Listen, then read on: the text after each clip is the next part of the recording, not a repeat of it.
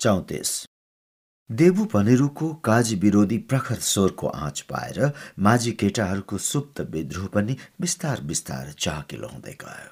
अनि वातावरणमा सानो काजीको बन्दुकको आतंकबाट मुक्त स्वर पनि गुस्न थाल्यो। के त तिम्रा हाम्रा घर छाप्रा उठाएर हवेली क्याम्पमा घेर्ने नै सुरु गरे त साना काजीले? पुछार चौरको तेस्रो प्रहरको ढल्दो बार छाया मुनि जम्मा भएका माझीहरूमा हलचल पैदा भयो। यिनीहरूको संख्यामा पनि अब निकै वृद्धि भएकोबाट गाउँमा सङ्ग्रालिँदै गएको विरोधी भावनाको गन्ध अब राम्रै सुँग्न सकिन्थ्यो। सहरबाट पाट्ने डकर्मी सिकर्मी ल्याउनु भनी गएका छन् रे सनकाजी। अब हवेली बन्न रोकिएला त हाम्रा बिराजुले। काका पिँडौलामा मासी छ भने बनाउलान्। सोभिते जुरुक्क उठेर रिङ्न थाल्यो। तिमी हामीले इन्द्रावतीको पानी खाएका छौँ भने त्यसै त कहाँ बन्न पाउला। 2-4 जोडी डकर्मी सिकर्मी आएरै हवेली बन्छ भने हेरौँ न हामी पनि। यसपल्ट नारायण माझी पनि जोसियो। हवेली बनाउन 100 ज्यामी कामदार पनि त चाहिएलान्। ती सबै त सहरबाट आउनन्। हो त नि, हिरेले चहकिँदै भन्यो। अनि हामी नै त हौँ ज्यामी कामदार बन्ने। हामीले नै नगइदिए कसरी बनाउँछन् तिनले? त तिमीहरू ज्याला मजुरीमा नगएर आफ्ना खोक्रा पेट कसरी भरौला नि?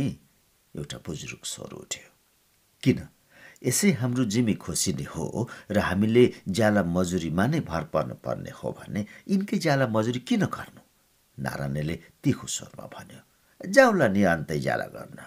अहिले त जताततै विकास खुल्दैछ है। ज्याला मजुरी गर्नुपर्छ भने आफ्ना गाउँमा र अन्तमा के फरक पर्छ र? बरु आफ्नै गाउँमा बेस। हेर, साना काजीले हाम्रा घरबास उठाएर हामीलाई बनिबास लाउन खोज्दैछन्। यो कुरामा कसैले होइन भन्दैन। सोभितेले भन्यो। यस्तो जान हामी फेरि उनैका मद्दत गर्न त्यही ज्याला मजुरी गर्न लुरुक्क जान्छौँ भने हामी जति पानी मरुवा अर्को को होला? त अब हामीले के गर्नु भन्छस् त? गोबरे माझी अलि चिडियो। ज्याला बोहनी नगरे ताउलो पोल्लिन्न, ताउलो नपोल्ली बालबच्चा भोका मर्छन्। तर हामी एकजुट भएर निदो गर्दैनौँ भने त साना काजीले थिचे गर्छन्, सोभितेले भन्यो। त्यसैले हामीले काजीको हवेली बनाउन ज्याला मजुरीमा नजाने निदो गर्नु पर्यो। लौ अब सबैको त्यस्तै मतो छ भने 1-2 उदास स्वर सुनिए। तर केही पाका र अधभैँसी माझीहरू मौन रहे। उनीहरूका कल्पनामा अब त्यस गाउँ र त्यहाँका माझी समाजको दिन दशा घर्कन लागेको थियो।